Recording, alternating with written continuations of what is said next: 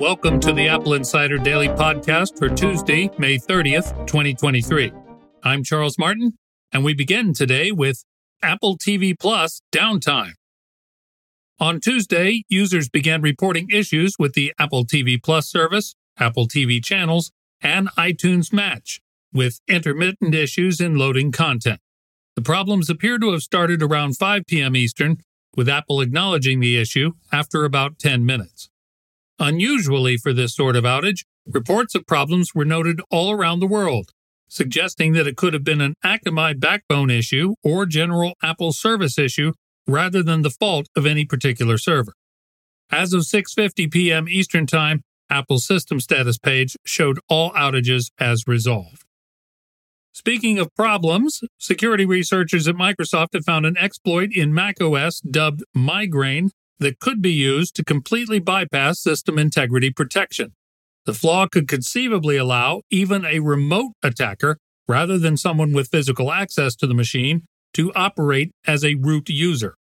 For anyone running recent versions of macOS, the problem was reported to Apple previously, fixed, and patched in software updates released earlier this month. If your Mac is running a version of the OS old enough that it no longer receives security updates, this is pretty strong motivation to replace the device, or at least to take it off the internet if you must continue using it. Turning to WWDC news, display analyst Ross Young now claims to have the specs for the high-quality screens said to be used in Apple's forthcoming extended reality headset. Young reveals that the headset will use 2 micro OLED screens inside the device, one for each of the wearer's eyes, that are 1.4 inches in diagonal measure. The interesting specs Young is claiming are actually the contrast and peak brightness of the screens, which far surpass the current specs of existing VR headsets. Young says Apple is, quote, targeting, unquote, a contrast ratio of 4,000 to 1 and a peak brightness of over 5,000 nits. For comparison, Sony's PlayStation VR 2 offers 2 OLED screens with a peak brightness of 265 nits, while the Meta Quest 2 uses a fast-switch LCD screen with a peak brightness of 100 nits. The current iPhone 14 Pro has a peak brightness of about 2,000 nits, though of course in typical use, any device like this runs mostly far lower brightness levels on average. The reason for the insanely high brightness ratio in Apple's headset may be due to the devices allowing for, and thus having to compete with, natural sunlight and still remain visible to the wearer, suggesting some level of translucency. For reference, those LED illuminated billboards you may see while driving have roughly the same peak brightness level.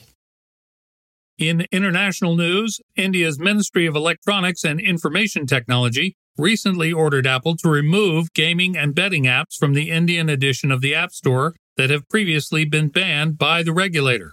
But thus far, Apple has only partially complied, demanding that the regulator provide, quote, a concrete reason or a legal requirement, unquote, saying it cannot arbitrarily take down specific betting or gaming apps that are valid and legal in other geographies.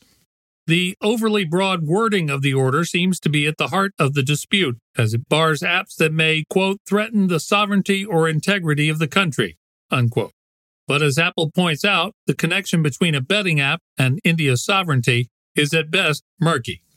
At least one betting website, Betfair, also defied the order based on the vagueness of the language and has thus far been allowed to continue operating.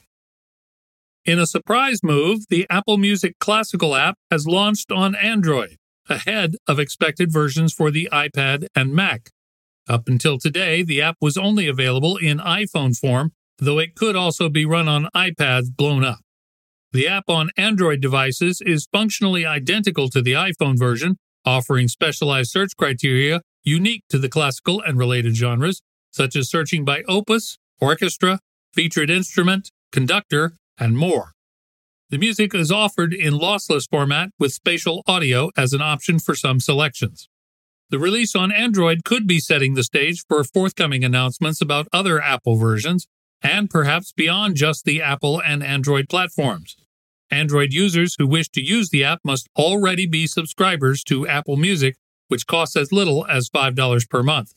The full Apple Music app is also available to Android users.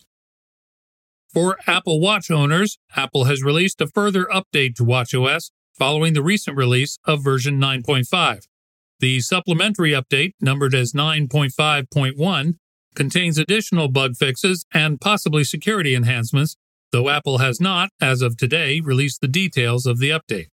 Users can update their watch by opening the Watch app on their iPhone and tapping on General, and then Software Update.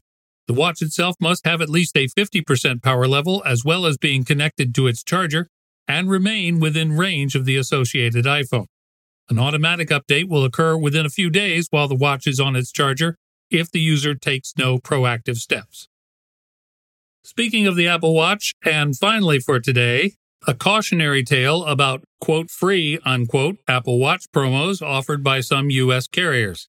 A woman who posts videos on TikTok under the name Megan Mock took to the service to complain about a Verizon store that offered her and her family two quote free unquote Apple Watch SEs as a promotional offer when the family upgraded their old phones to new models. The family were repeatedly reassured that the watch models were not cellular versions, but remained suspicious of the offer. When Megan opted to give one of the two watches away, she again checked with the store to ensure that there were no strings attached to the devices, and was told that there were none. Shortly afterwards, Meg's mother noticed a price increase in the monthly bill, but the store said this was due to the phone upgrades and would decrease when the phones were paid off. Not long after, the family received a separate $600 bill, and when confronting the original store, discovered that the two SEs were in fact cellular models. At this point, the family went to another Verizon outlet, and the staff there agreed that the deal's cost didn't add up if the two watches were included free of charge. It's unclear if Meg's family has gotten an agreeable resolution to the dispute yet, but the story serves as a warning that some free promotions involving cell phone plan upgrades or renewals may have hidden and ongoing costs. So be sure to check your contract and ask about any possible costs down the line for any quote free unquote bonuses. You can hear more news and analysis from Apple Insider on the weekly Apple Insider podcast every Friday, as well as our HomeKit Insider podcast that's out every Monday. Links to both shows are in the notes for this one. If you'd like to support the Apple Insider Daily podcast, we are now accepting sponsorships. Contact information is now provided in the show notes for this podcast. Thank you for listening. I'm Charles Martin, and this has been the Apple Insider Daily Podcast for Tuesday, May 30th, 2023.